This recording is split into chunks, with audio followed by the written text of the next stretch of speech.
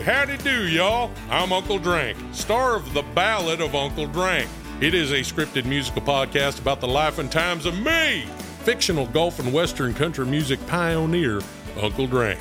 The series also stars Luke Wilson, Brian Kelly, Chelsea Lynn, Kinky Friedman, and Billy Zane as a talking blender named Blendy. You can find The Ballad of Uncle Drank on SiriusXM, Pandora, Stitcher, or wherever you get your podcasts. I still think about those 6 words every time I go to work, every time I start a business. I ask myself, what does the world need, and how can we fill that need? He holds over 24 cybersecurity patents. He sold his last company for over $300 million. He's affectionately known as the Fraud Father. But you have to hear how 6 simple words defined Ori Eison's career. That story right now. I'm Steve Parker Jr. This is Parker on Tap. Ori, welcome to the show. Thank you for having me, Steve. It's quite an honor. Absolutely. Well, it's great to talk to you again, and I look forward to learning from you today because when I've spoken to you in the past, I've learned quite a significant amount. But so let's start with this because inquiring minds want to know. On Twitter, you call yourself the Fraud Father. Is that your superhero alter ego? I actually got this moniker from a blogger. So somebody who I did a podcast with about 5 or 6 years ago. And at the end of hearing my life story and what I do and my work with Frank, he says, so you're like the Fraud Father, aren't you? I'm like, well, I guess so. And it just stuck from there. So I will say I am the Fraud Father prevention wise. I'm not creating fraud. That's a big mistake. That would be the opposite of your purpose in life. it just stuck. And sometimes people jokingly, when they see me at trade shows, like I say, so you're the Fraud Father. And I said, yes, that's me. That's great. Well, it's always good when someone else gives you a great nickname. You know, it's not very kosher to give yourself one, right? Well, let me quickly run down some of your professional background. You know, currently you're the founder and CEO of TruSona, a passwordless identity authentication platform.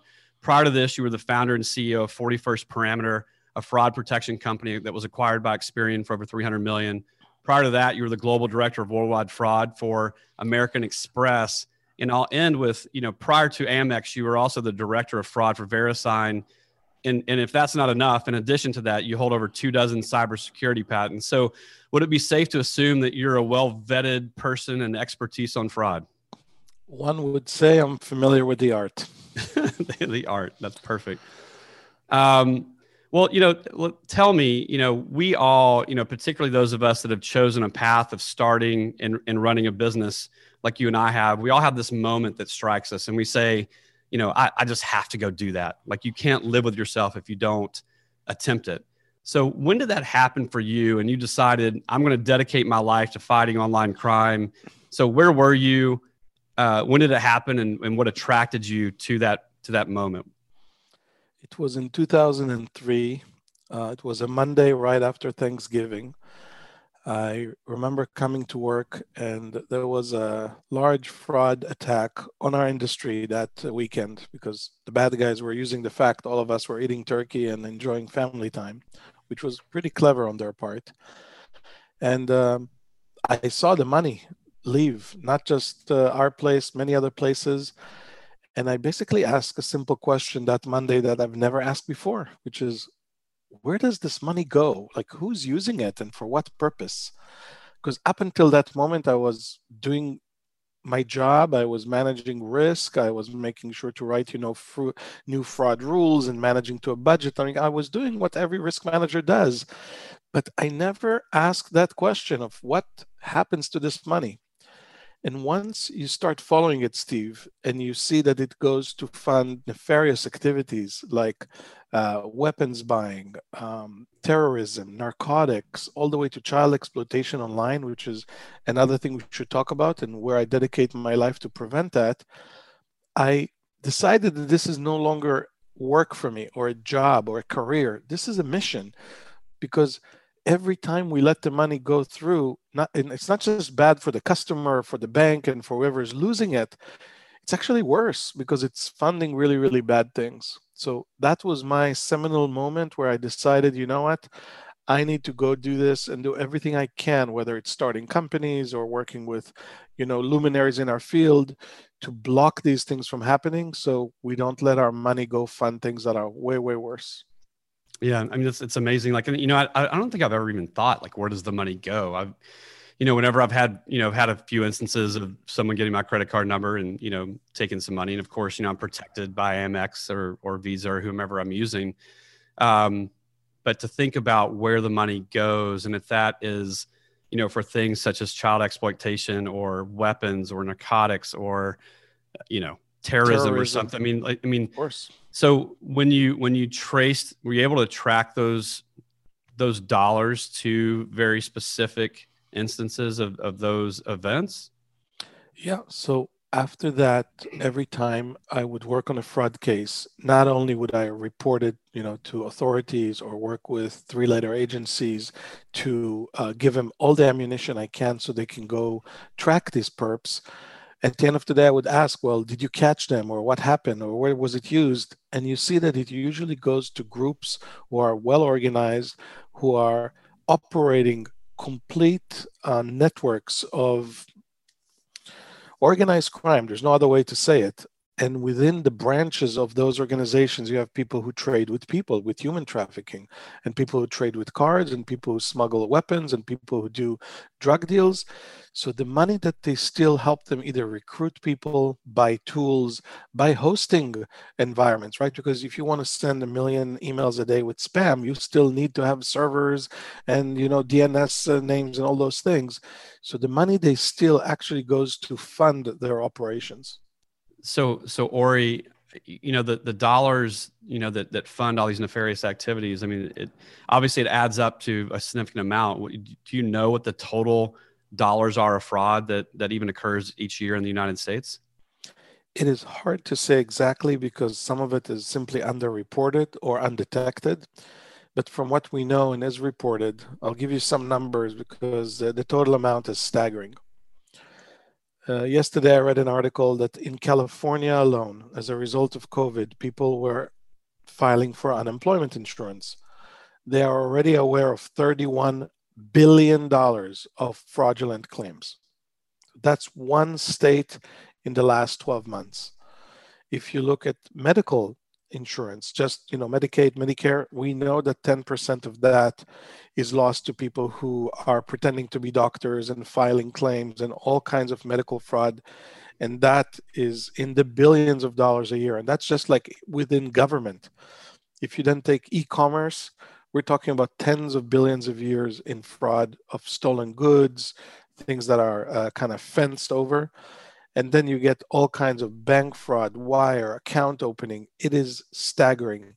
I believe the worldwide number is standing at 6 trillion at this point because it is so, it's like a well-oiled machine, Steve, that today you can do malware attacks and spam attacks and all these things with a click of a button. 10 years ago, 20 years ago, you need to have a specialized team to do it for you. But today you literally have packages of software, just like you buy Excel and Word, like to run your office, there's packages of software to run, cyber campaign attacks. So I think it's only going to get worse unless we come in and block it exactly where it hurts them. And that's 6 trillion a year.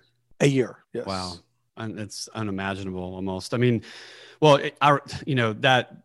that's a good dovetail into the next question, or one of the questions I wanted to ask you, which was, I read a quote from you that goes back to 2017. And in that you stated, the internet's an unsafe powder keg waiting to explode. I mean, has that moment happened? Or are we still on alert?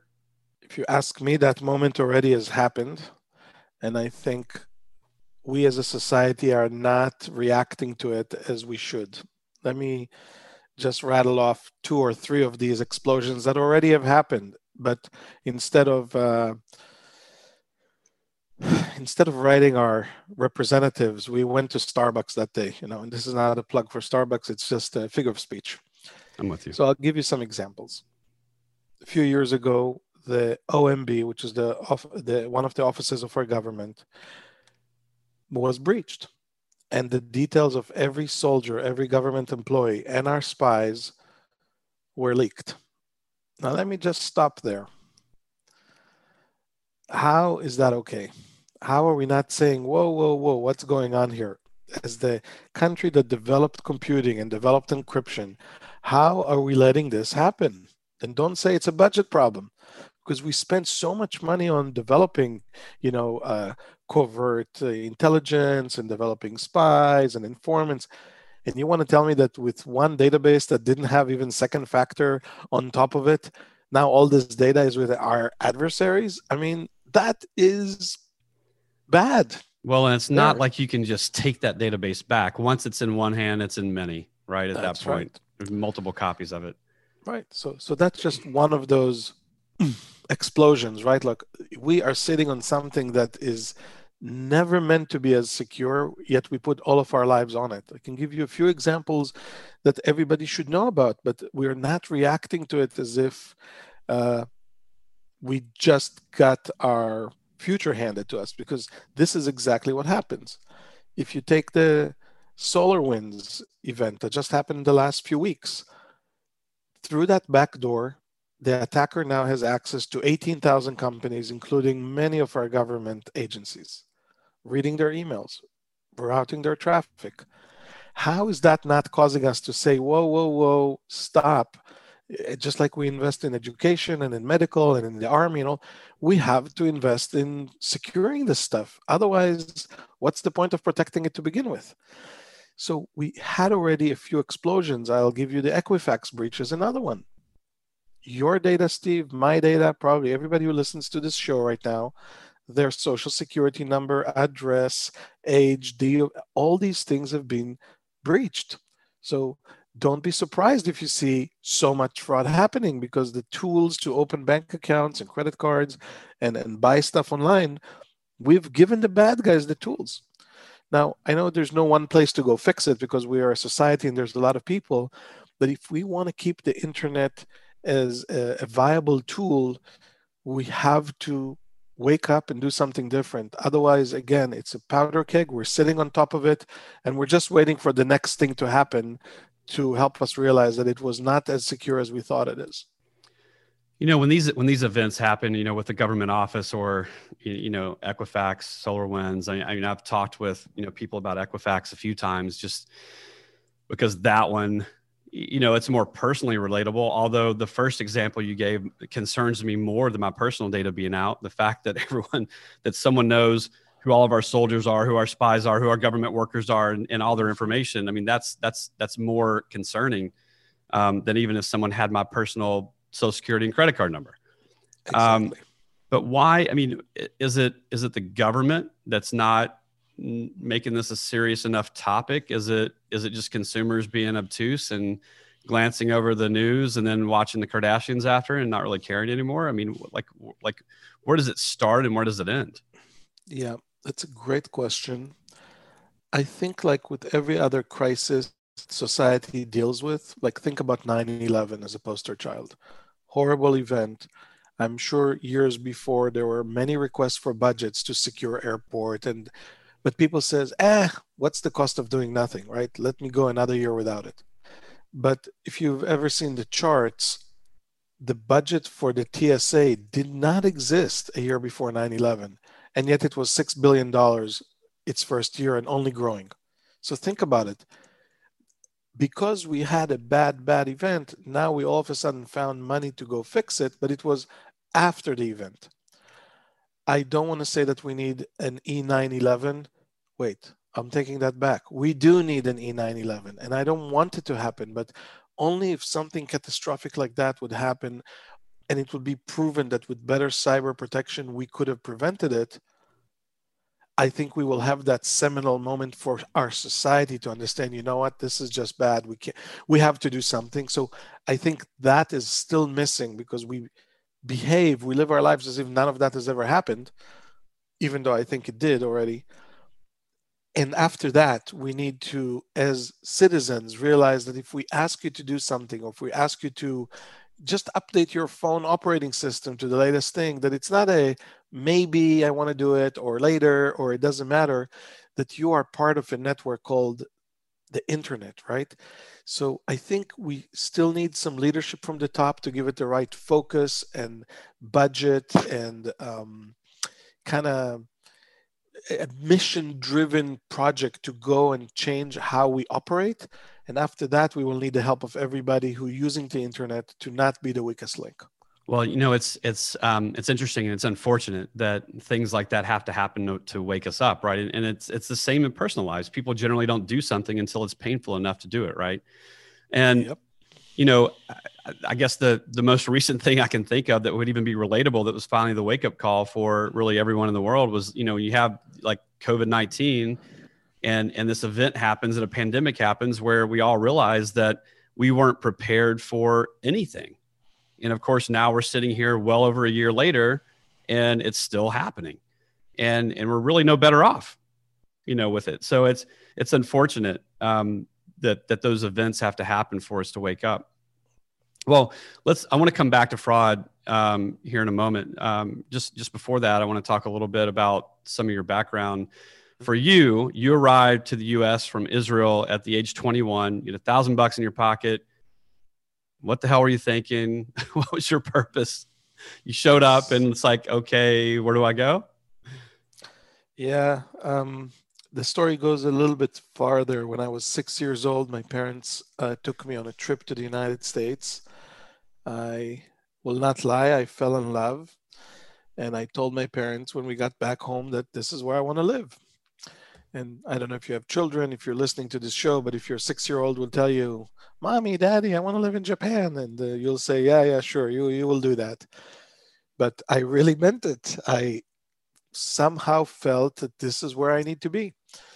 So I started teaching myself English even before it was taught in school by reading Mad Magazine and National Geographic and all kinds of things I could put my hands on. And when I was 21, I finished my 3 years of obligatory service in the army. In Israel, you have to. And then I landed in New York, as you said, with $1,000 on November 11th, 1991. Who's counting, right? I had this dream to come here and see if I can do everything I ever wanted to do. But I promised myself if I can't be here legally, I shouldn't be here. So the first 6 months I was on a tourist visa, and I had to make a big decision. Am I staying or am I leaving? And after 6 months, I said, are you kidding me? I don't care that I don't have my family. I don't care that this is a new culture. I don't care that it's a new, language and friends, and I'm away from everything I knew, but I just felt this is it for me. So I applied for a student visa and I went to school in New Jersey. I graduated after 4 years by working 4 different jobs while going to school. And I can tell you, the year I became a citizen, it took me 16 years. That's how long the process took. But the year I became a citizen was one of the best moments of my life. And I can't imagine a better place to be and be active and do my volunteering and ball to all, as you said earlier, from the United States, because I think we are the light of the world and we should keep doing that forever and ever. And that's wonderful. And do you ever go back to Israel, or do you go back often? I used to go once a year because I was just alone here and I had to go see my family. Over the years, I started going every 2 years. And after I had my kids and family, either my family comes to visit me or I go there. So on average, I go there every other year, and especially if I'm invited to speak or do something like that. But I travel so much, especially with Frank, all over the world, that I just don't have time these days. But I do go back. Just the food alone is worth going for. Yeah, one of my best friends is from Israel.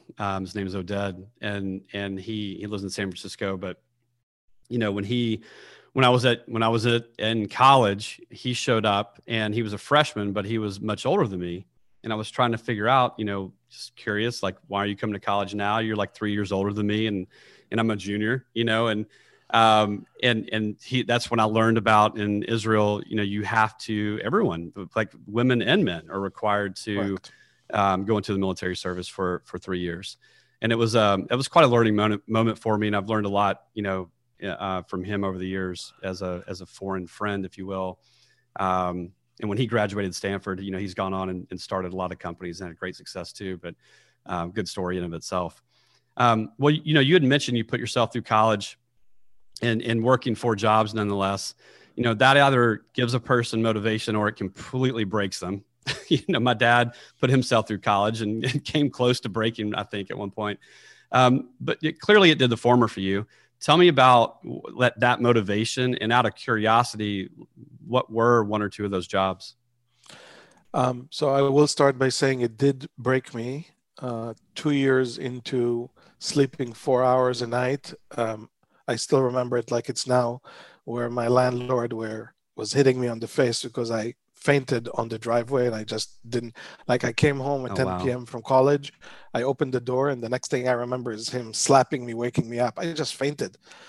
And of course, my aunt and uncle says, "You see, we told you it will happen to you. You don't take care of yourself and you work yourself too hard." But, I was young and ambitious, and I had no choice, right? I didn't have anybody to pay my bills. So if I didn't work, I couldn't pay my bills. So it is what it is. So I will say it was not an easy journey, but I'm extremely happy about it because it's a happy struggle, as I call it. I mean, it was my life, my choice, my decision. So it wasn't like somebody told me to do it. Like, I wanted to do it.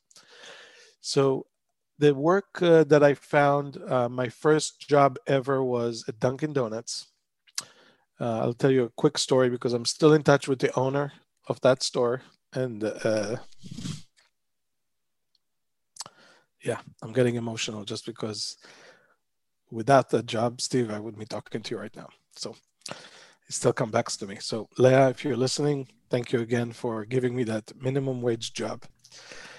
I basically went to a Dunkin' Donut, and there was a wanted sign, like a job opening. So I go in, I fill the form, and I go back home and I wait for that phone call, and I never get the phone call.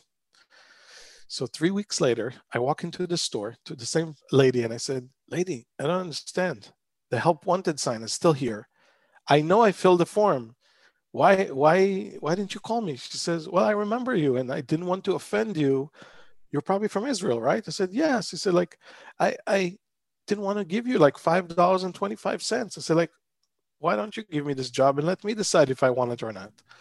So she says, "Fine, you have the job." I said, "Great, I'll see you tomorrow at 5 a.m. And I'm like, well, that was the Dunkin' Donuts. It's time to make the donuts, right? So my first job in the US was to drive in a van at 5 a.m. in the morning to deliver donuts to satellite locations. So not to that store, but to gas stations and all kinds of places. And I tell you, that was the first job I had. After that, I was teaching at a Hebrew school. So again, just 2 hours here, 4 hours there. So it wasn't a lot of money, but I could do that. I knew Hebrew. I then worked at a lighting factory. And on top of that, had my first business, which is if you ever bought a computer that had like a Velcro thing over the cable to organize it, I invented that when I was 18 years old. So I had 3 jobs for other people and my own job as an entrepreneur while I was going to college. I hope you're still making money off those, because I have like 10 of them. Yeah, that was my first startup. I learned a lot about margins from that one. But I sold it. It's no longer in my possession. But those were the 4 things I was doing for 4 years as I was going to college. And so the most curious one, there's Dunkin' Donuts, and so they gave you that job, and then that individual you still talk to today. Not only talk to, I was then promoted to just be a clerk in the store and a store manager, and they could use my head to do other things. I wasn't so good as washing the dishes or washing the trays, I'll tell you that much. But I used to do my homework and be at the store for the most part. But the Geller family who gave me this first job, I'm still in touch with them. I go on vacations with them. I had Thanksgiving with them last year. I couldn't find better people that I can thank to help me. And my aunt and uncle, of course, Freddie and Eleanor, who I lived with when I just landed, but I insisted I cannot live with you. That will not be making it on my own. So I said thank you, and then ended up paying rent and going to live someplace else. That's fantastic. Well, when you were at Montclair State University, I read you had a professor that wrote 6 simple words on a whiteboard. It said, "Find a need and fill it." Correct. And what impact did that have on you? I still think about those 6 words every time I go to work, every time I start a business. I ask myself, what does the world need, and how can we fill that need? And it could be in anything. Like if you think about social media, if you think about electric cars, if you think about going to the moon, right? These are needs that somebody says, "Oh, I really want to do that," or "I really want this in my life." And as an entrepreneur, if you start from that sentence backward, you will find more success than if you will invent a need or you think that somebody wants something. Many times, if you watch shows like Shark Tank, you see an entrepreneur who comes in and developed something.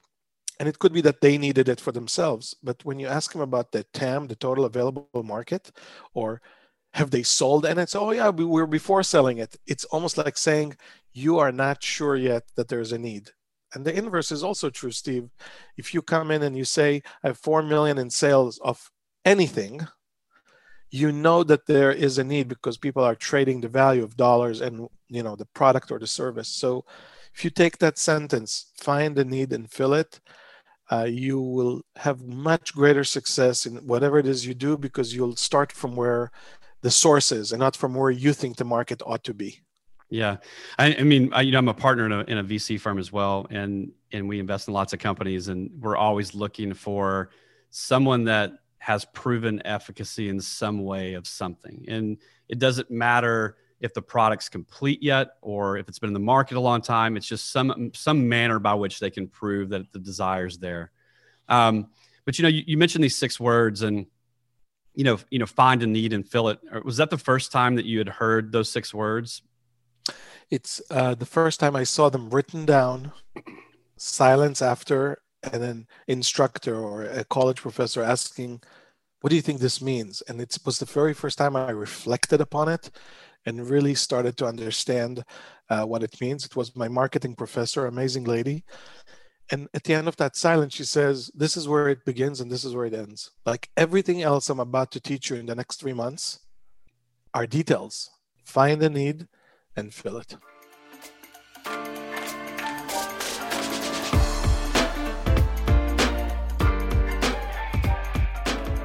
In our conversation so far, you mentioned a name twice, someone named Frank, and you eventually met this gentleman who's our mutual friend, and this is how you and I met, is Frank Abagnale. And for those listening that don't know who Frank Abagnale is, you go on Netflix or Amazon Prime or whatever your favorite streaming service is, and look up the movie Catch Me If You Can, and that's about Frank's early life, really from about ages 16 to call it 21. But I've also interviewed Frank as part of this same podcast series, and we had a really great discussion as well. But tell me about how working with Frank has impacted you, and also how that led to this focus on this passwordless future, because I'd love to dig into that and what your company TrueSona is accomplishing as well. I'll start by how I met Frank. It is the question I get the most. Like, how did you get to meet him? And how did you get to work with him? I met him on a plane. Of all places. Really? Yeah. Probably boarding the plane. It was great. So you probably were leaving South Carolina or somewhere like that. I was flying from Charleston to Washington, D.C. And when I landed, I had an email from Frank and it said, let's grab dinner. That is amazing. Yeah. What can I say about Frank that no one ever said? He is one of the best people I've ever met in my life. And for those of you who are listening who believe in the thing from Les Mis where the cop says, if you were once a thief, you're always a thief. Let me tell you, there is exceptions to every rule. And if there is an exception, his name is Frank Abagnale. I would agree. I've met a lot of people, Steve, on my journey. I'm now 29 years in the United States who said, I'll help you. I'll call you. Let's do lunch. Like all these things that people say, but they really never mean. And Frank told me while I was still an executive, if you leave your job, I'll help you. And of course, I go back home and I talk to my wife and I have this 6-month-old baby. I said, that's what he said. She said, yeah, everybody says that, but that doesn't mean anything. With Frank Abagnale, it means everything. Because since that moment, not only did he help me 9 years in my last company, 41st Parameter, until it was acquired, when I started TrueSona, he said the same thing. Let me help you. And We've been on this journey now for 5 years. And when Frank Abagnale helps, it is in every way that word is meant to be said. It's by being a mentor, helping with negotiations, testing the technology, being there when you're down, being there when you're up, being with you on a plane, going on TV with you. But it's just, he is such a good person, a good friend, a good supporter that words just cannot describe it.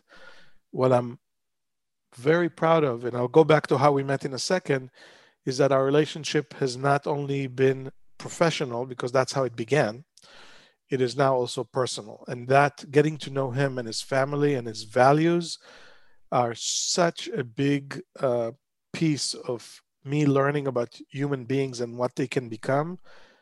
Anybody who's done something wrong in their life, and God help us, we've all done something wrong, can choose to change. It's a choice. And Frank made a choice, and he's stuck with it now for over 40 years.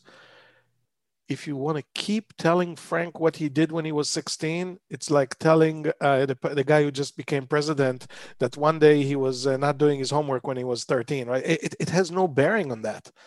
Tell me what he's doing now. Tell me what his life is all about, and actions speak louder than words. So Frank, to me, is the most amazing salvation story or redemption story I've ever seen in real life. And I'll pause here so you can ask the next question, but I do want to go back to how we met, because that's a pretty cool thing, and we'll tell you more about Frank than anything else. Yeah, I mean, listen, I think I would be happy for you to continue. I mean, because even in the conversation Frank and I had, and and like I said, I met him in a unique way, boarding a plane, which was always has been humorous to me because of, if you've watched the movie, obviously, like, he impersonates a pilot and did that in real life as well when he was young. And the fascinating part is when he was so young. When I was 16, I've looked at a picture of Frank when he was 16. He looked about 31. I looked 8 when I was 16 years old, and so I don't think that hurt him. It certainly helped. But he's also, he's, like you said, he's such a man of high integrity, and so is just his family in general. I mean, I've been fortunate because live in the same neighborhood to meet his wife, Kelly, and spend time with her and his kids and his grandkids. And the same with my family, and my kids, love, Mr. and Mrs. A, as much as anybody. And so there's just a lot of integrity there and a lot to learn, especially his, take fraud out of it. Just his lessons on what I've learned so much from him is just more about parenthood and being a father. Yes, being a good human. Absolutely. So go back to when you met, and then bring us up to speed on Trusona from there. So if you ever Google, there's an article about me getting a meeting with anybody you want, and the center point of it is this story, Steve, of how do you get to speak to Frank Abagnale, because it's very difficult to get to somebody like him. In my job at the credit card company, one day I was added the responsibility of doing fraud management for counterfeit cards, not just for mail order, telephone order, internet, what I really know well, but I got this extra responsibility. And to be honest with you, I didn't know the first thing about counterfeiting cards. So there is no book to go read. There's no university course to take, Every single person, a peer that I talked to said, oh, the best person to talk to about this is Frank Abagnale. He's like the best at this, as like knowing how to do these things. So I called the Abagnale office. I didn't know who was picking up the phone, a nice lady. And she says, yeah, Frank is not available. He doesn't take any new clients. Thank you very much. A week later, I call again. Hi, this is me again. You don't understand. Everybody I talked to said I need to talk to him, and I have nobody else to teach me. So can I please speak with him? Steve, I'm ashamed, or maybe not ashamed, to tell you that this went on for 4 months. No, week, I have a good friend and someone I've invested in this company that he told me no is only good for 24 hours. So there you go. You live that one. Every week I would call. I felt bad. Trust me. I don't want to be a pest, but I have one shot, and especially for immigrants who come to the US, there are no excuses. So I just kept asking, kept begging, said, I really need this. Help me out. And then, we started developing a relationship, me and this lovely lady. She's like, well, why should he meet you? I said, like, listen, whatever he teaches me, I can then use here at the credit card company, and we will block bad guys from I try to give a reason that it's not really for me, it's really for the benefit of the world. Long story short, 4 months later, I get the following phone call. Yes, this is the Abagnale office. He will be in San Antonio speaking for Discover Card, which was a competitor, by the way. And he has a hole in his schedule between getting off stage and going to his plane. So do you want a 20-minute ride in his car from the hotel to the airport? Because that's when he can meet you. Yes, I will take that immediately. Yes, I'm taking that meeting. So I go back home. I tell my wife, honey, we're going with our little baby to San Antonio. What do we have there? I said, like, remember that guy I'm trying to meet with? Oh, yeah. I said, yeah, I have a meeting. A meeting? Yeah, it's just a ride, 20 minutes from there. So she just gave me the look like, okay, I'm not going to ask. So Frank goes off stage. Our eyes meet, and he gives me this look that I'll never forget. Like, so you're the guy who keeps calling. I'm like, yep. And I'm smiling and very energized to follow him. 1 million people. I didn't realize this scene will be everywhere we go in the world.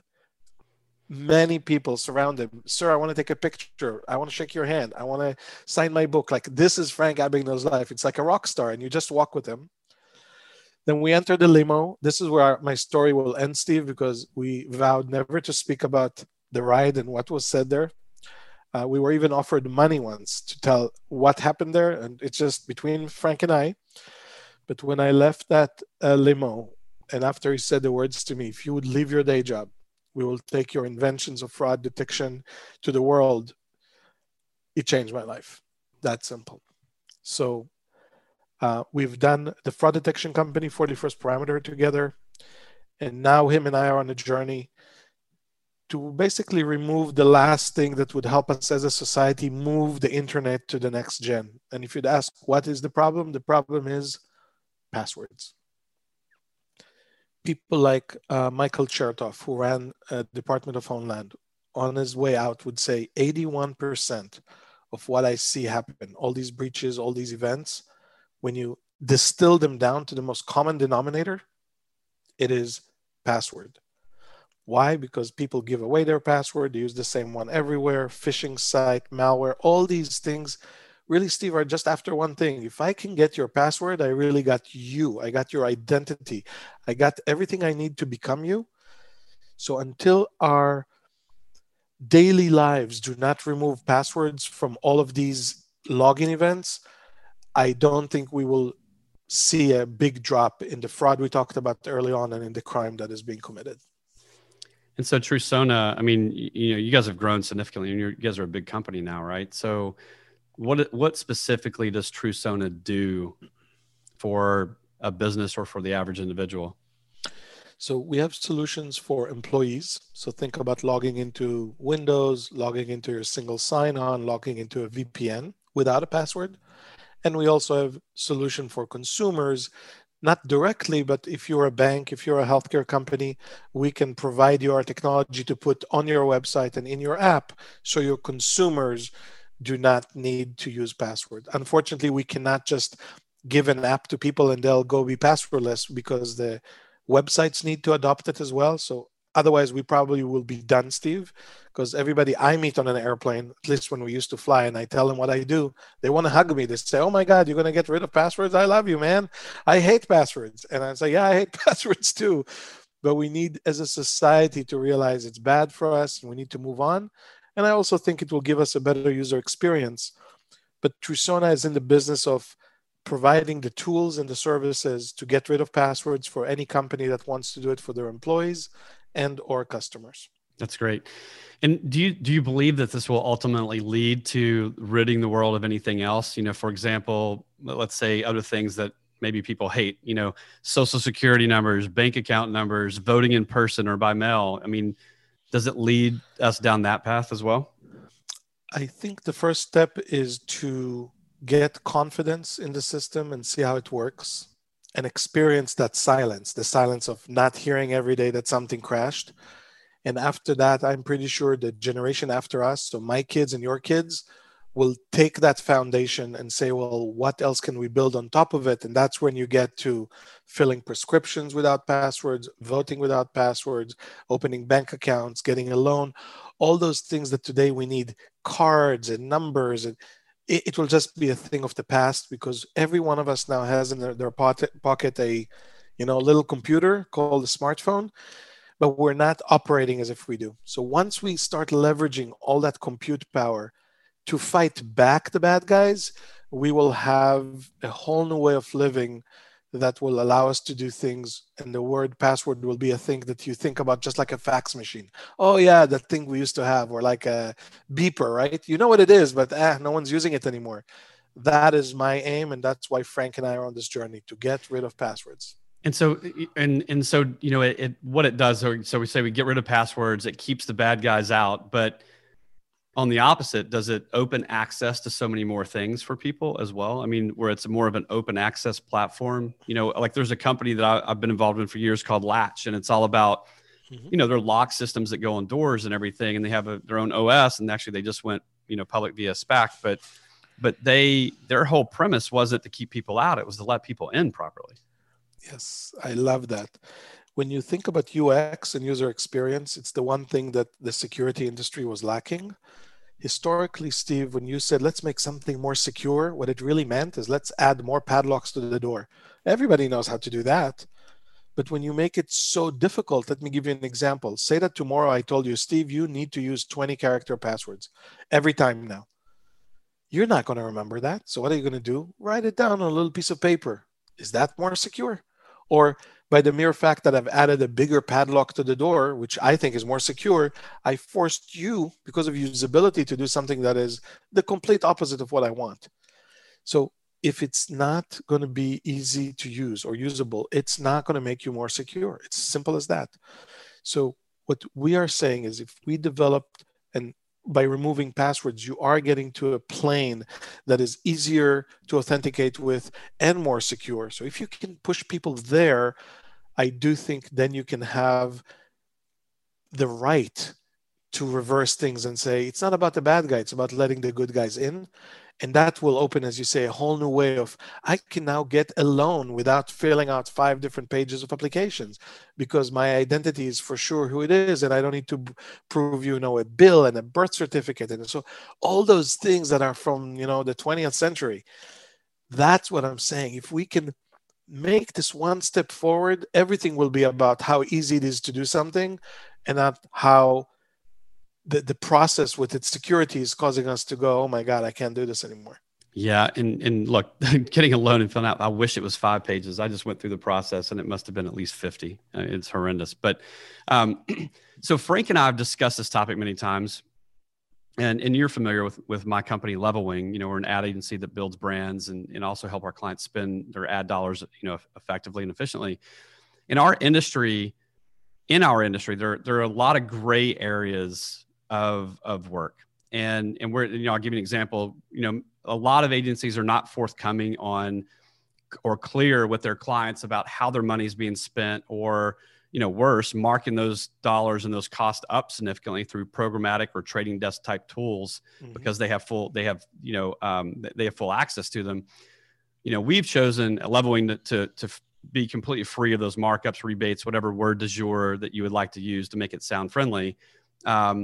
But, with the purpose of providing all of our client partners with full access to these financial tools, data, and so on. We're fully open access. We're making it easy for everyone so that ultimately we can be the most transparent and trusted agency in the industry, which is an ultimate goal for us.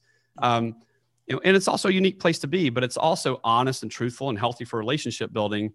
When talking with Frank, he of course will sum this up and say, look, those that don't do this are treading a fine line of the law and even committing fraud, whether it's intentional or not. Correct. So what's your point of view on transparency or lack thereof in the field in which you've chosen to build your career? I'm actually going to go to your field real quick. When I said I had 4 jobs, it's 4 jobs at any given time. So sometimes I would give one off, but get another one. So towards the end of my college, I was working at a publisher for a trade magazine.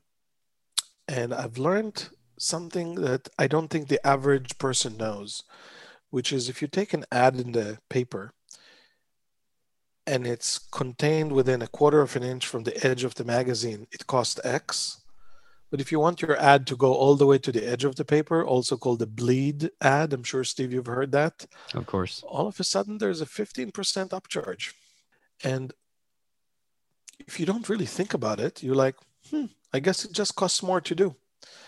I still teach today at Trisona, our team, the origin of that 15%, which goes all the way back to Gutenberg and having a frame that holds down the paper. So you need to have that margin. But we both know that with today's printing and digital stuff, that thing does not even exist, but everybody kept the 15% markup. I think that kind of lack of transparency is not helping a business, because the moment I learned that, I just felt betrayed. I felt that you could have done this better and it wouldn't cost you anything, but you kept something like that kind of buried. It's the thing no one wants to talk about. I'll give you one example from Walmart and Amazon that I really think they're doing really well. They reduce prices without you asking for it. And in fact, if you look at the original papers where Amazon started as a company, they said, if we can make something cheaper, we will. You don't see that in normal businesses. Now, of course, it gives you an advantage if you're fighting on price. We all know that. But a company that doesn't have full transparency with its customers is really walking a fine line, because the minute, in a world like with social media, everybody can tweet, everybody can tell a friend, and in 2 seconds, the whole world know, right? We now live in a different set of risks than 50 years ago, right? 50 years ago, you could have done something really, really bad, but only people in your town would ever know about this. Right now, something bad happens, you upload a video, or you send one tweet, and like wildfires all over the world in 24 hours. So think about your business processes. And if you're doing something that you're not proud of, or you wouldn't be proud to tell your kids at the dinner table, stop it. And you'll see how you will make the money that you used to make a different way. You might gain more customers because they'll say, you know what, you're an honest business I want to stick with. All of a sudden, that will have some value. Transparency in this day and age is a must. It's not something that is an option, in my opinion. Yeah, and so I couldn't more agree with you. And unfortunately, it's an overused term, and people hide behind it in a lot of instances, and particularly if they can be, complicated. And if there's anything the internet industry, by and large, has done, is it's made simple things extremely complex for people to understand, right? But you just mentioned, you said a phrase, the thing that no one wants to talk about. And in my industry, in media and marketing, advertising, that is something no one wants to talk about. In fact, last year, I was doing an interview with one of the big industry trades, and I won't mention which one. And the reporter said, and it was with Frank, actually. We were talking about transparency because we had just put out a video, Frank and I talking about this. And so he was interviewing us, and he said, Steve, why? He said, I watched the video, we're doing the interview with you today. I called around to some other big agencies and started to ask about it. No one would talk to me about this. He said, why do you think no one wants to talk about it? And I was like, well, I won't mention his name. I said, well, listen, think about the industry that you're in. They're marketers, advertisers, creatives, telling stories. We're all very good at telling stories. Candy bars aren't healthy for you, but the ads will tell you that they are. They'll make you feel better. They'll give you more time in your day. They'll make you be a better person, whatever. And it's not true, but it makes you maybe feel that way. So I said, first of all, think about the people that you're speaking with. So you should have a healthy dose of consideration for, is this truthful, or why wouldn't you want to talk to me about this? Is there something on your line that you can't mention or don't want to mention? And so it's just a really interesting topic. And anyway, so in short, I couldn't agree with you more. I mean, let's come back to fraud a bit. What's the most common way that a person can get, scammed and maybe even a business? And what's perhaps an uncommon way, one that I would not immediately be aware of to consider? I think the most common way is the way you don't suspect. And that's why fraud is many times underreported. So think about walking into a doctor's office and filling out the form. What are they asking you? Name, address, maybe driver license, social security number. When you hand that form to the doctor, they read it, their staff is reading it. What happens to this form when you leave, Steve? Do you know? No clue. It's a good question. Right. So we only need one rogue employee at the doctor's office to start making copies. We only need them to toss it to the garbage, and you have a dumpster diver who gets it there. So that is the most common. I'm not blaming doctors. I'm just saying every time you give your information and you think you're done, what is the secondary use of that information? I know what the primary was. You wanted to get the doctor to see you. But what happens to it after is the big question. It will also answer your question, what's the most unexpected way? And I'll tell you, copy machines. Many people don't realize that every time you take a copy in today's day and age, it is saved on a hard disk inside the copier. And if you're a mortgage company, if you're a doctor's office, if you're a bank, when you get your copiers replaced, how many of you have went into settings to say, erase the hard drive before I'm giving it to the dumpster? Well, it's an unfair question because many of us don't even know there is a hard drive there and everything you've ever taken is scanned. So if I'm a crook, Steve, all I need to do is to go to dump sites or to auctions of old printers and old copiers, and you've just given me a treasure trove already scanned in digital format. It's as if you've done the work for me. And I'm sorry for anybody who's hearing this now for the first time who has the OS moment, but unfortunately, that's how our data gets traveled around and we don't even think about it. One last thing I'll ask you, in our time together, and you made a little nod to this a bit, and I guess you're a fan of The Simpsons, which I didn't know until recent. You wrote 2 scripts for The Simpsons once and sent to Gracie Films. Like, what happened and what encouraged you to do that? Yes. So I want you to know one of the things I loved in 1991 when I landed in the US and I told my family, Simpsons is one of the greatest shows ever. Now remember that up until The Simpsons, shows were coming and going and very few of them had a long lasting, but something about The Simpsons I could feel is not a show that would end anytime soon just because it could lend itself to so many different situations. And here we are 600 episodes later. It's the longest running show ever, especially in the cartoon world.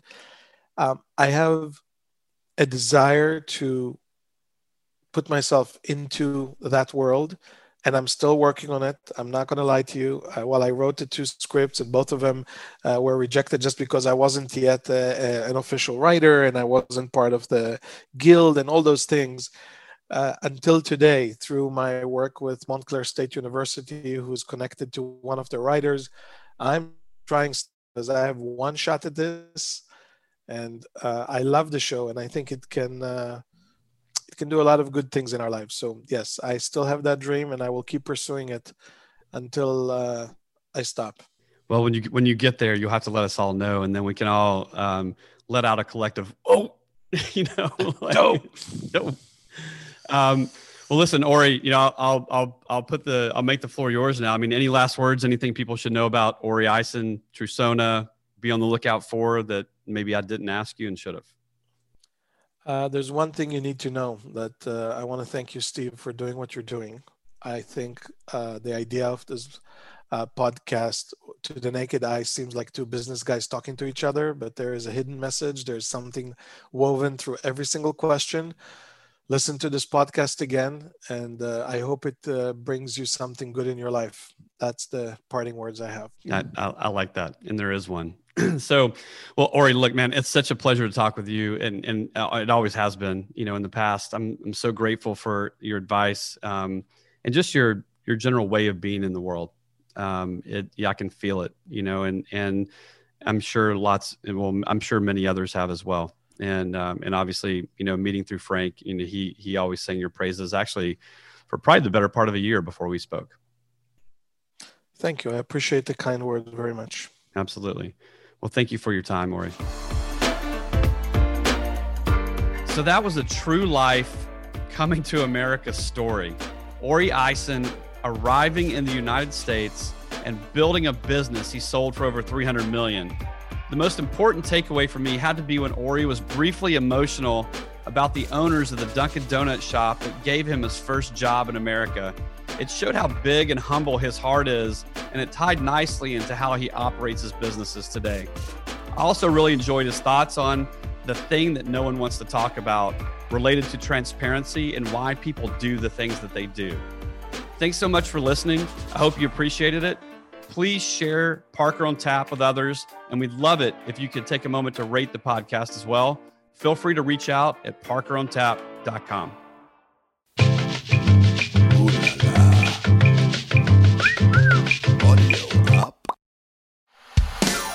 Hey, howdy do, y'all. I'm Uncle Drank, star of The Ballad of Uncle Drank. It is a scripted musical podcast about the life and times of me, fictional golf and western country music pioneer, Uncle Drank. The series also stars Luke Wilson, Brian Kelly, Chelsea Lynn, Kinky Friedman, and Billy Zane as a talking blender named Blendy. You can find The Ballad of Uncle Drank on SiriusXM, Pandora, Stitcher, or wherever you get your podcasts.